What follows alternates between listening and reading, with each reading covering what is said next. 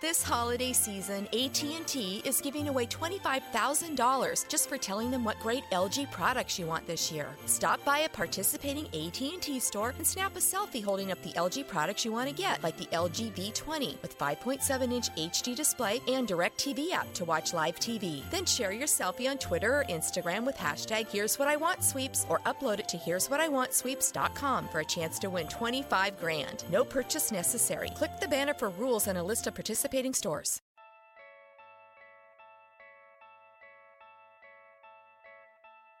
Who will win the NBA Finals? Can Kyrie replicate his Game 5 shooting? Will Draymond keep his cool in Game 6? The only question left is, say it with me, you win?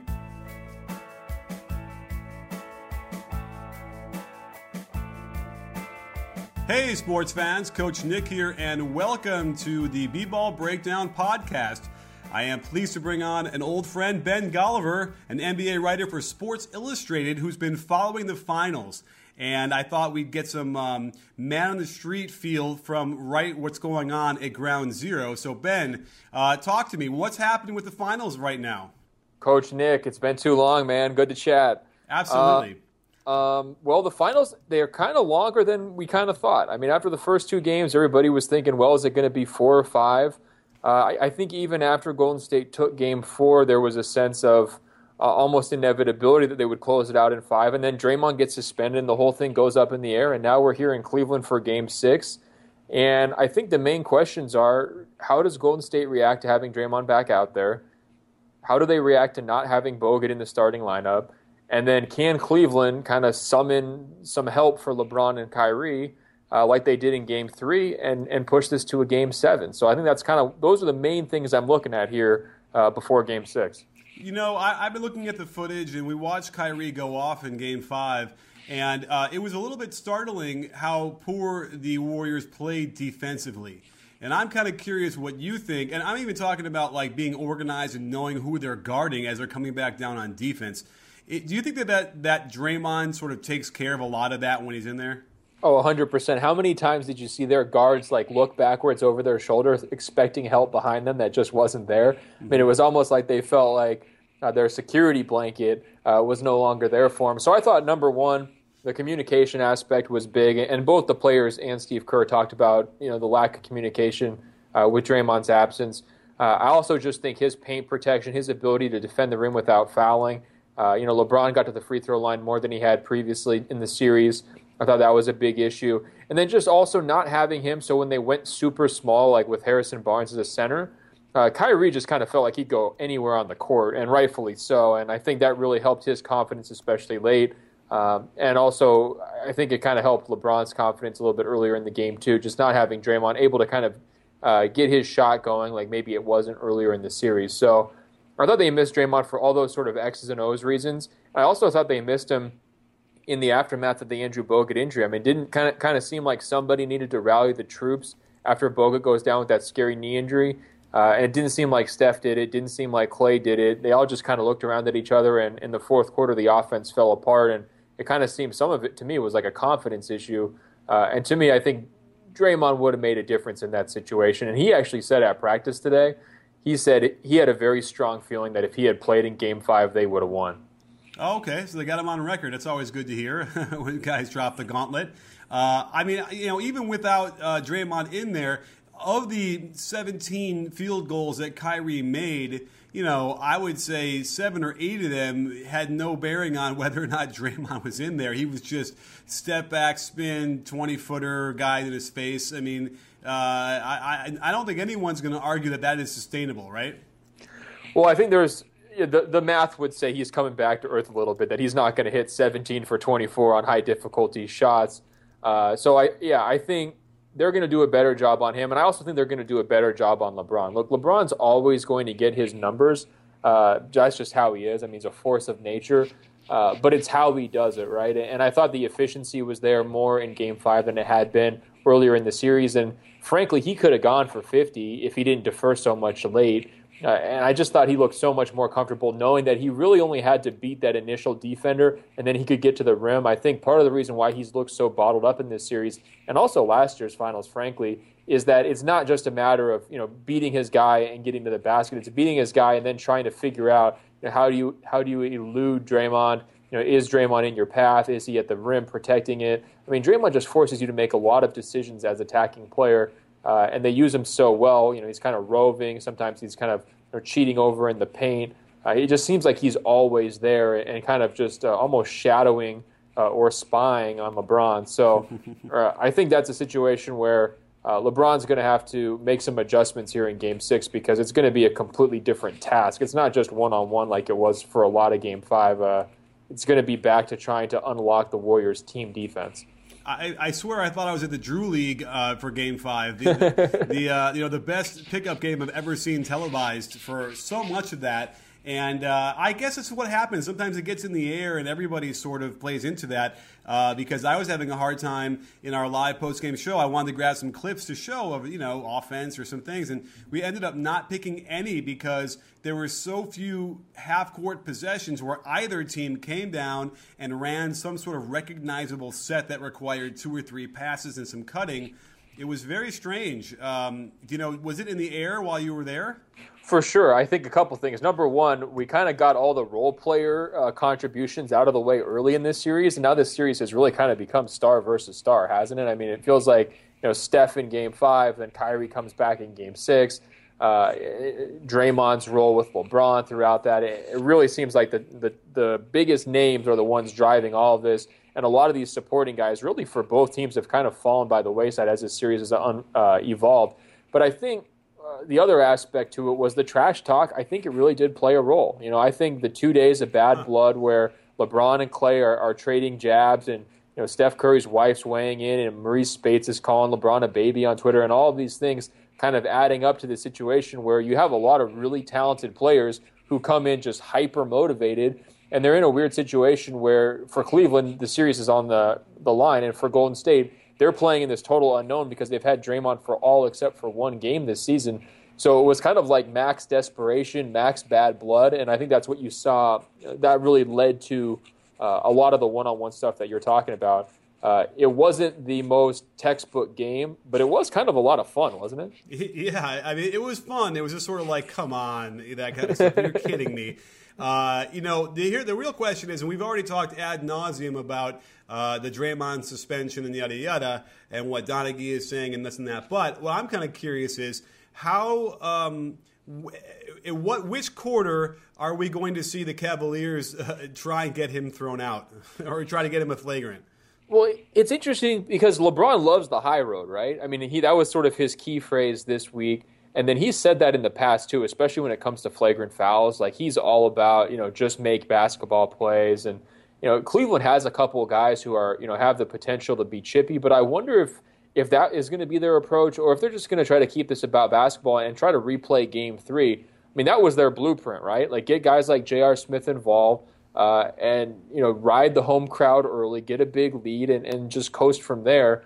I almost wonder if that's sort of Cleveland's best approach as opposed to trying to get in Draymond's head or further the bad blood. But I do think, number one, Draymond obviously has to be careful about the flagrant fouls because if he gets another one, he's out for Game 7. Steve Kerr actually mentioned that at his press conference today, too. Like, Draymond is very aware of the stakes, so he thought Draymond would be able to kind of keep his emotions in check. But the other issue, too, is just early foul trouble because without Bogut in the middle, Draymond's the rim protector. If Draymond gets 2 fouls in the first quarter, like let's say he gets 2 fouls in the first 4 minutes, something like that, that's going to be a long stretch where Golden State's going to have to go to guys like Ezeli, or they're going to have to try to play super small again. And I'm not sure that's really the best looks for them against this Cavaliers team. You don't think that going small is the best look for them? Not super small. You want to have Draymond in there as the back line. We just kind of saw how exposed they look, how much they struggled to get stops late in Game 6 when they went super small. And with Bogut out there, you kind of have to choose if you're Steve Kerr. You're either going to go to one of your backup centers like Festus Ezeli or Anderson Varejao for the minutes that Draymond's not playing center, or you have to go to that lineup where like basically Barnes is your center.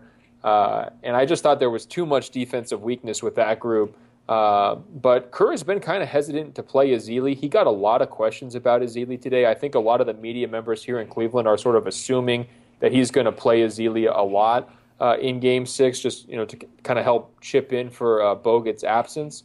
But to me, the most important defensive player, no question about it, is Draymond Green in Game 6, and he's got to stay on the court. He's got to stay out of foul trouble.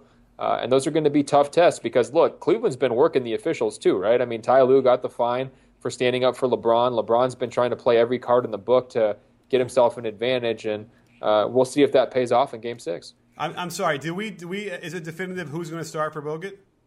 They haven't announced. Kerr never announces his lineups. That's one of his big things. Personally, if it was me, I think that they should just start the quote-unquote death lineup. Start Andre Iguodala. Start Draymond Green. That was the lineup that really took home the title last year in Game 6. And 1 year later, I mean, why not sort of try to repeat history with the same formula? To me, that's their best five, and that's the five you kind of want to roll with it and go down with if need be. The other option, I think, that most people were sort of discussing today was Ezeli, where you just kind of plug him in for Bogut, get him out of the way, fill up those minutes in the beginning of the first quarter, the beginning of the third quarter, leave Iguodala in his same sort of reserve role, and then just switch to the smaller lineup, down the stretch late. I think those are the two big options that people were talking about at practice today. Yeah, I mean, it's funny because, Bogut really doesn't play. He plays his little 5.5-minute stretch in the first quarter and then the same in the third. He's been a kind of a foul magnet. I guess, he basically turned the game for them in Game 2. So you're kind of hoping that you can get lightning in the bottle again, and you're not going to get that now. So I'm kind of a big shrug with his absence. And I don't know. I have thoughts that maybe Ezeli will come through and give them enough minutes. And whenever I feel like Varejao is going to kill them, Kerr left him in an extra 2 possessions too long. then bam, he flops into an offensive call on the Cavs, and something happens good for the Warriors. And you never know. Maybe we'll get a Varejao game tonight. Varejao is Captain Chaos. I mean, that's the way to put it. You never quite know. I'm always on the edge of my seat, sort of white-knuckling when he's in the game because he's going to be flying one way or the other in positive fashion or negative fashion. The one thing that Kerr did talk about a little bit was the connection between Draymond Green and Festus Ezeli. I mean, that's not something they've really milked a lot in this series, but throughout the regular season, those guys have a great high-low lob connection that they can get to, especially if Draymond's in the pick and roll. He's kind of coming out of that pick and roll. If the defense overcommits, and a lot of times, aggressive defenses are just going to kind of leave Ezeli on the back line. They've been able to kind of connect on a lot of those alley-oop plays. We haven't seen it a ton, but with Draymond back now, maybe that would be one reason why Kerr would think, we could try to plug Festus in because not only does he give you some rim protection, some length down low, and some rebounding, but he's also an offensive weapon, a limited one, but he can be an offensive weapon in his own way too. I agree, and he's certainly more mobile than Bogut as well, so we should see what happens there. I got some stats to throw out there at you. Are you ready? Bring it. All right, I'm looking at the 5-man lineup for the Warriors, and here's something that's very startling to me. The starters... we have Barnes, Bogut, Curry, Iguodala. I'm sorry. The 5-man lineup of Barnes, Bogut, Curry, Iguodala, and Thompson. That is not the one I'm looking for. Sorry. Barnes, Bogut, Curry, Green, and Thompson. The starters. Do you know what their net rating is for over the 4 games? I don't. Negative 19.7. Yeah. That's startling to me. Yeah. No, and it's probably influenced a lot by that Game 3 game because remember they got just blown off the court 30-10 in the first 6 minutes, right? Yeah. And also, I mean, by far their best look has been the small lineup. I think everybody kind of agrees with that. And one of the tricky things with Kerr is he's so patient in playing his best cards. He saves his aces until the very, very end. And I think he realizes that, the small ball lineup with Draymond as the center, that's his best look. And I wonder if he's going to finally play that card to start Game 6. He started the smaller lineup, or he started Iguodala, rather, in Game 7 against the Thunder. And I wonder if he's going to kind of just decide, look, we're going to bring this home with our best 5. Personally, I would be very, very tempted to do that. I mean, how do you feel? Do you feel like they should start small? Well, I'm looking right here. Their second most played lineup of the 4 games, because obviously Draymond wasn't in for Game 5, was the small ball lineup of death. And that is a plus 14.1. So clearly that is something there. And, yeah, I would probably end up starting Iguodala just because, him on LeBron has been a real value to them. And it got screwy in Game 5. Without Draymond in there, suddenly Iguodala wasn't guarding LeBron as much. I probably should go and chart it, but it just seemed like it felt that way to me with my eyeballs. And that was really a recipe for disaster for the Warriors. For sure. LeBron was doing a great job of trying to get switches and then just attacking whoever was not equipped to defend him. And here's the other thing, too. Like, if I'm the Warriors, what I'm really worried about is that Game 3 early momentum where, like, LeBron and Kyrie are both coming off these huge Game 5s. The home crowd in Cleveland is going to be great. It's always great. But it's going to be super fired up because they didn't even necessarily expect to have a Game 6, right? Mm-hmm. And they can also realize that if the Cavs win tomorrow night, all of the pressure goes to Golden State immediately. I mean, everyone's going to say, is Golden State going to choke this finals away before Game 7? I mean, we're going to be in for 3 days of that, right? So I think a lot of times we focus more with the Warriors on who closes their games because it's usually that small lineup of death. But I wonder if the start for Game 6 is going to be even more important than usual just because of these other factors, the momentum factor, the crowd factor, and also just the memories of Game 3 where, like, if J.R. Smith gets going early, and Cleveland starts to really get rolling, you don't want to be behind the 8 ball trying to play catch-up on the road. Always a good idea not to fall behind too early on the road in a hostile environment. I will say, though, that if it's a close game in that fourth quarter at all, then it's probably going to be the Warriors' game. Like it seems to be the pattern. The only way you beat them is if you step on their neck and blow them out. I don't think we've seen a game all year, maybe a 1 or 2 where it's been like a 5-point game in the midway through the fourth, and the Warriors lose that one. Totally. I mean, they're number 1 in clutch net rating. I'm sure you know that all year long. And it's because of that go-to 5-man group. And I think that'd be another reason why I would really consider starting them. Just bookend it. Have a really strong start with your best 5. Try to close it out with your best 5. And that would be my take. But we'll see what Kerr comes up with. He's been difficult to predict. For Game 5, they kind of did a switcheroo where, like, on the monitors in the arena, that they said that McAdoo was going to start, and then 5 minutes later they announced that Iguodala was going to start. So they're playing some lineup games here, and Kerr doesn't want to ever reveal his decisions. So I think he's getting into that Popovich mode where it's a lot of mind games, Yeah. Well, I got some more stats for you. I'm doing a shameless plug alert. I'm doing a video right now that I'm going to release hopefully tonight about Steph Curry. And I've been looking at what the result of the possession was in the half court when he dribbles the ball over half court to start the offense versus when he's off the ball to begin with. It's really interesting stuff, and so everyone's going to want to watch it. But I decided, let's look at his on-off numbers just to kind of go from there. And I know we talked about their starters are already, because of that Game 3 blowout, a little bit skewed. But I was a little bit startled when I was looking at his on-off on the advanced metrics. Turns out the team is 1.0 plus 1 net rating when he's on the court, but plus 8.8 when he's off. And I guess, is that also skewed by how well the bench played early in the series? Yeah, that's a tough question. I guess their big blowout early was probably driving some of that.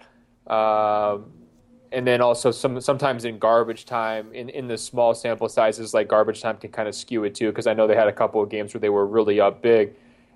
I don't think Curry has played that well in this series. I think obviously the 38-point performance was sort of his signature moment so far in Game 4. But I thought he really got outplayed by Kyrie in Game 5, which is unexpected, especially at home for him. And he's just kind of been shaky, and the foul trouble stuff early in the series is pretty frustrating. I understand, the health concerns are probably kind of looming over all of this. But I would like to see a better Steph Curry in Game 6, no question about it. I mean, I think he still needs to put his stamp on this series. I think he's actually still in position, kind of ironically, like if he has a great Game 6, he could still win Finals MVP. So he can kind of go from zero to hero here a little bit.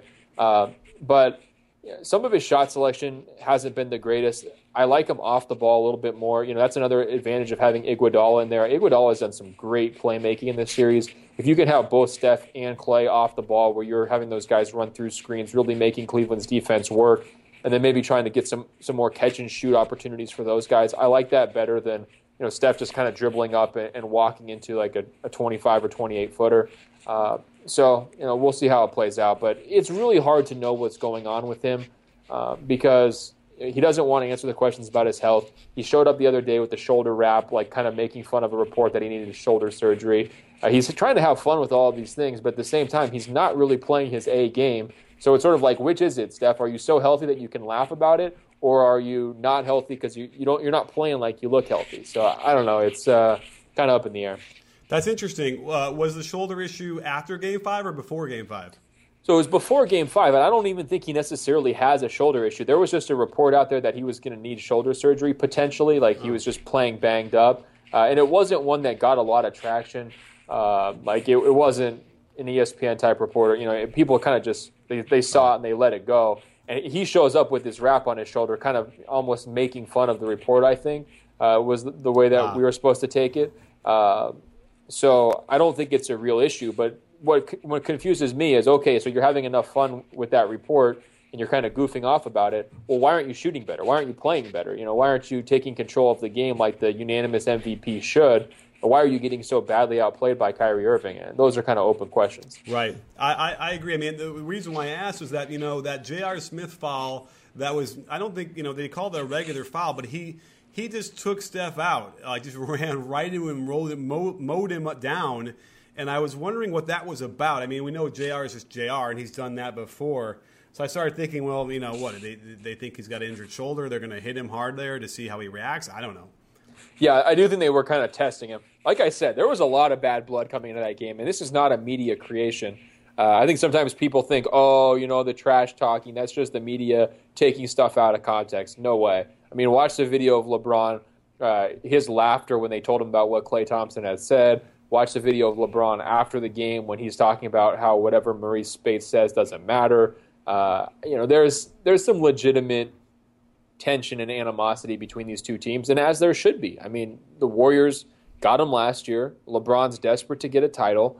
He understands the clock's ticking on his career. He wants to win one so badly, not only for his own legacy and to answer all those kinds of questions, but also for Cleveland, to end their title drought. I mean, the stakes here are huge, and so you would expect that little comments here and there would really, get to guys. And I don't think that makes them sensitive. I think that just makes them very, very competitive. Yeah, I mean, I also think it paints LeBron in a very specific part of his career where he, let's face it, he instigated a little bit to, I don't know if in that moment in his mind he thought, okay, this is the chance to get Draymond another flagrant foul or something, but it was a little striking to me because we haven't really ever seen LeBron play that kind of role where he's going to try and get some, usually that's the guy you send in off the bench to foul some guys really hard and see if they can get something going. I think it's indicative of, probably where he is in his career. Totally. He pulled out every single last stop, didn't he? I mean, he had the step over, he had the jawing, he had the post-game lecture about, not using profanity because he's a father. He had the, asking for the calls. He had Tyronn Lue get the fine, asking for calls. I mean, they played every angle in the book they possibly could. And that's what you do when your season's on the line. I don't think you have to be, quote unquote, too proud to stoop to some of these things. I mean, that's part of the game. It's gamesmanship. And ultimately, he backed it up. I mean, his Game 5 was exceptional all-around basketball game, completely controlled the action, put up numbers across the board, in terms of steals, blocks, points, rebounds, assists that we haven't seen in decades. So, I tend to give him a pass for all the stuff that people want to kind of say, oh, he's a whiner, he's a baby. It's like, well, that baby had 41. That baby had 16 rebounds. Like, that's a pretty good baby. Yeah, I'm actually glad that they won because, let's face it, there was a stretch there in the fourth quarter where, Kyrie hits these ridiculous shot to ridiculous shot and the Warriors miss, all these open shots that probably would have made the game, maybe it turned out differently. And, I don't even know what would have happened to LeBron had he had a 40-point game. And they still got beat for the championship. I just think that would. I hate to see legacies go like that on a trifle because remember, people judge everybody on their last game they ever played as opposed to their body of work a lot of the time. And I don't know if it would have been fair, but it certainly would have spoken pretty loudly. Oh, totally. And he would have gotten it both ways, actually, because they would have said, well, the last game you played is a loss, so you just lost 2 straight finals to the Warriors. And then he would also get the body of work argument, which is, oh, now you're 2-5, and that's still going to be coming if they do lose this series. LeBron always gets it, and the thing that I've noticed about him these last couple of years is he seems at peace with that part of it. He made a comment actually before Game 5, something to the effect that, like, sort of, win or lose, he was comfortable with how they had played, how they'd conducted themselves, and he was sort of, willing to almost accept his fate either way. And you wonder, like, does 24-year-old LeBron have that same thought? He's really been through a heck of a lot of battles as he's kind of matured through his prime. He's had some amazing victories, amazing comeback victory against the Spurs, and he's had some really, tough defeats too. So I'm not sure he's seeing anything new here in this finals that he hasn't seen before. But I do agree with what we were saying earlier. Is like he's pulling out every single stop, and I respect him for that. I guess the real test of that is if they lose, let's just say they lose tomorrow, they lose Game 7, either way, I guess the test is going to be, does he stay in Cleveland, right? Yeah, he's staying. I think he's staying. The guy who I think has the most likelihood of leaving is Kevin Love, don't you? Well, I would have said Kyrie after Game 4. Yeah. But then Game 5 saved his job? Yeah, well, I mean, I did a video where I compared the similar action of the Warriors and the Cavaliers, and unfortunately, the ones I found with the Warriors, the equivalent for the Cavs, they missed a lot of those, what can I do? They just missed those possessions. But when you watch the process of Kyrie in that Game 4, he just doesn't play in a team framework. Like, he misses easy passes that would be nice, easy shots for his teammates, and then he takes some bad shots, and so it just wasn't really like fitting. However, you can easily see LeBron or whoever saying, I have to imagine LeBron has a big, say in all this. He's like, he came up, he showed up big in Game 5, and he can stay. Like that kind of makes me feel like that's what's going to happen. Yeah. I mean, Kyrie is heading down that sort of my way or the highway track that, Kobe and Russell Westbrook have sort of perfected. It doesn't surprise me at all that it sounds like you're a little frustrated with the style of his play. That doesn't surprise me at all because I could just see him being the kind of guy who would aggravate you. Ultimately, like, he's not a perfect player. He's not even a perfect complement to LeBron, but I think he's basically the best thing they've got going. I mean, I was really feeling during that Game 5, like, who does Ty Lue even trust out here? Like, Dellavedova couldn't even stay on the court. He was terrible. Shumpert's been horrible the whole series. J.R. Smith was kind of having his disappearing act. Kevin Love looked completely lost in space. I mean, just go right down the list of their entire roster. Like, they have a pretty deep roster. Their roster was getting contributions from lots of guys during the Eastern Conference Finals and earlier in the playoffs. And as that game unfolded, it was like, well, this is really a two-player team, and they're both happening to step up at this point. Maybe that will change once they get back home in Game 6, so they'll have a little bit more support. But I think when LeBron's like looking around on that roster, he's thinking, Kyrie is the best thing he's got going. Oh, and you know what? It's funny. I'm not frustrated with Kyrie like I am with Russell Westbrook, without question. And the reason being is that, first, he shoots really well from three-point range. He takes a lot, and he shoots really well from there.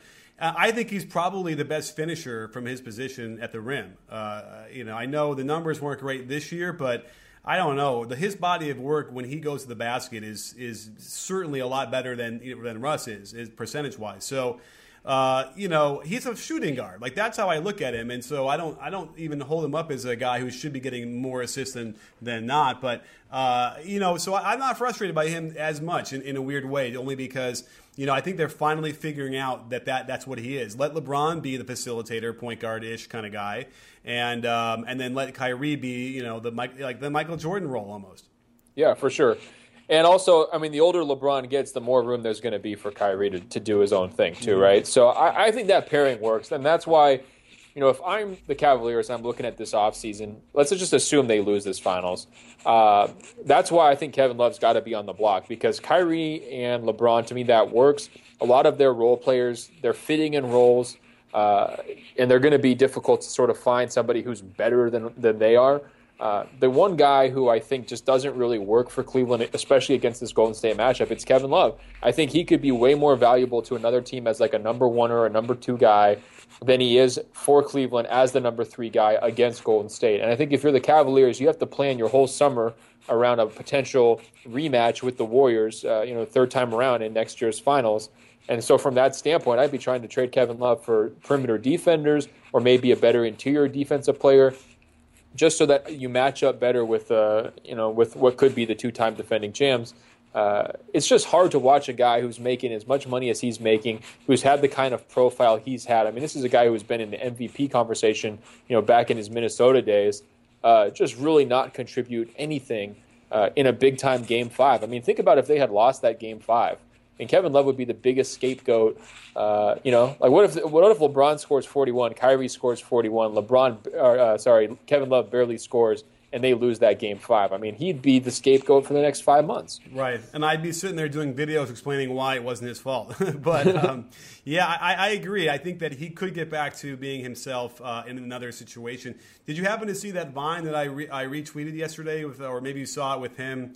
He wasn't asking for a high five from LeBron, but I think he was showing I was in a good position, my hand was up. Did you see that? I did see that, yeah. And there was nothing more disheartening than that, because what I took from that, and I missed it in real time, but I think what I was saying was, I think Love was like, look, he was kind of happy. He's like, look, I got my hand up, I contested, and he made it anyway.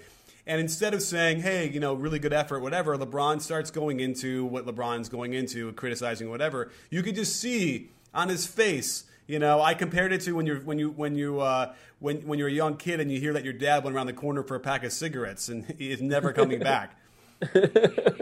Yeah, no, that was a cringeworthy Vine, and it's been a season full of them. I mean, they put it together a little bit down the stretch. It's not like the trio is a failure by any stretch, and people want to redo the Wiggins and Love trade, and I understand that. But look, bottom line, they made 2 finals. If the Warriors weren't this ridiculous machine, they probably would have come away with at least a title. And that was the whole point when LeBron went back after the Miami era, right? So I don't think, I kind of agree with you. Love's probably going to get too much crap, more than he deserves.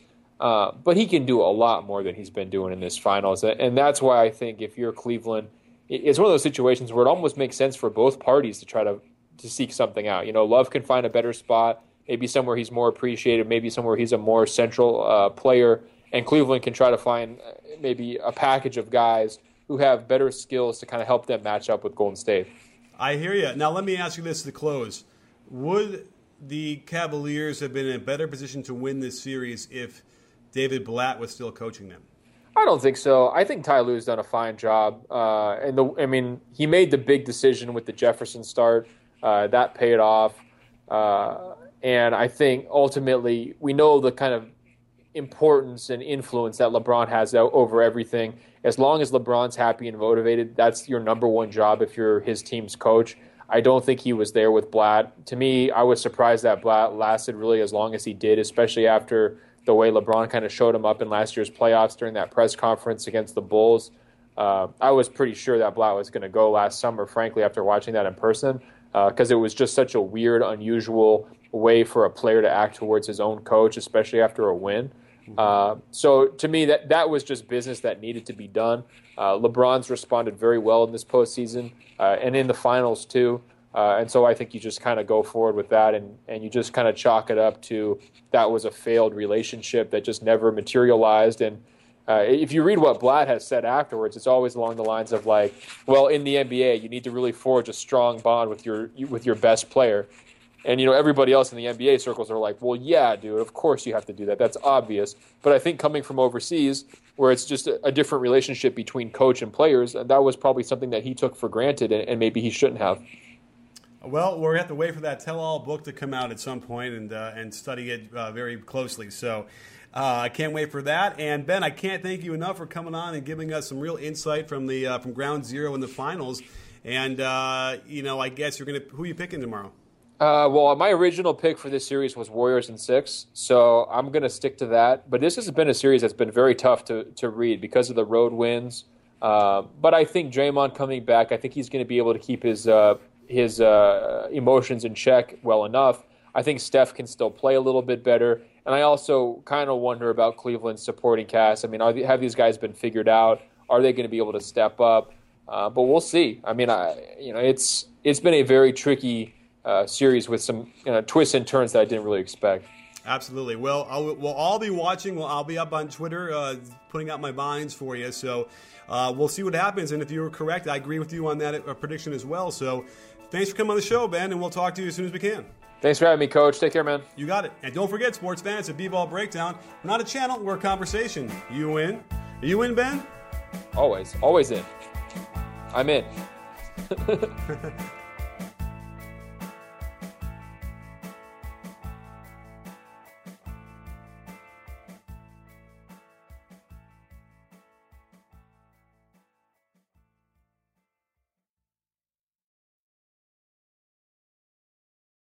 When you don't go to Geico.com, car insurance can be hard. Like early 90s heavy metal hard. I'm yelling and screaming and I'm loud. Roar! Geico makes it easy. You can review and update your policy or report a claim on Geico.com or the Geico mobile app. Because shouldn't we all have a little less stress in our lives? I'm not even upset about anything. This holiday season, AT&T is giving away $25,000 just for telling them what great LG products you want this year. Stop by a participating AT&T store and snap a selfie holding up the LG products you want to get, like the LG V20 with 5.7-inch HD display and DirecTV app to watch live TV. Then share your selfie on Twitter or Instagram with hashtag Here's What I Want Sweeps or upload it to here'swhatiwantsweeps.com for a chance to win $25,000. No purchase necessary. Click the banner for rules and a list of participating stores.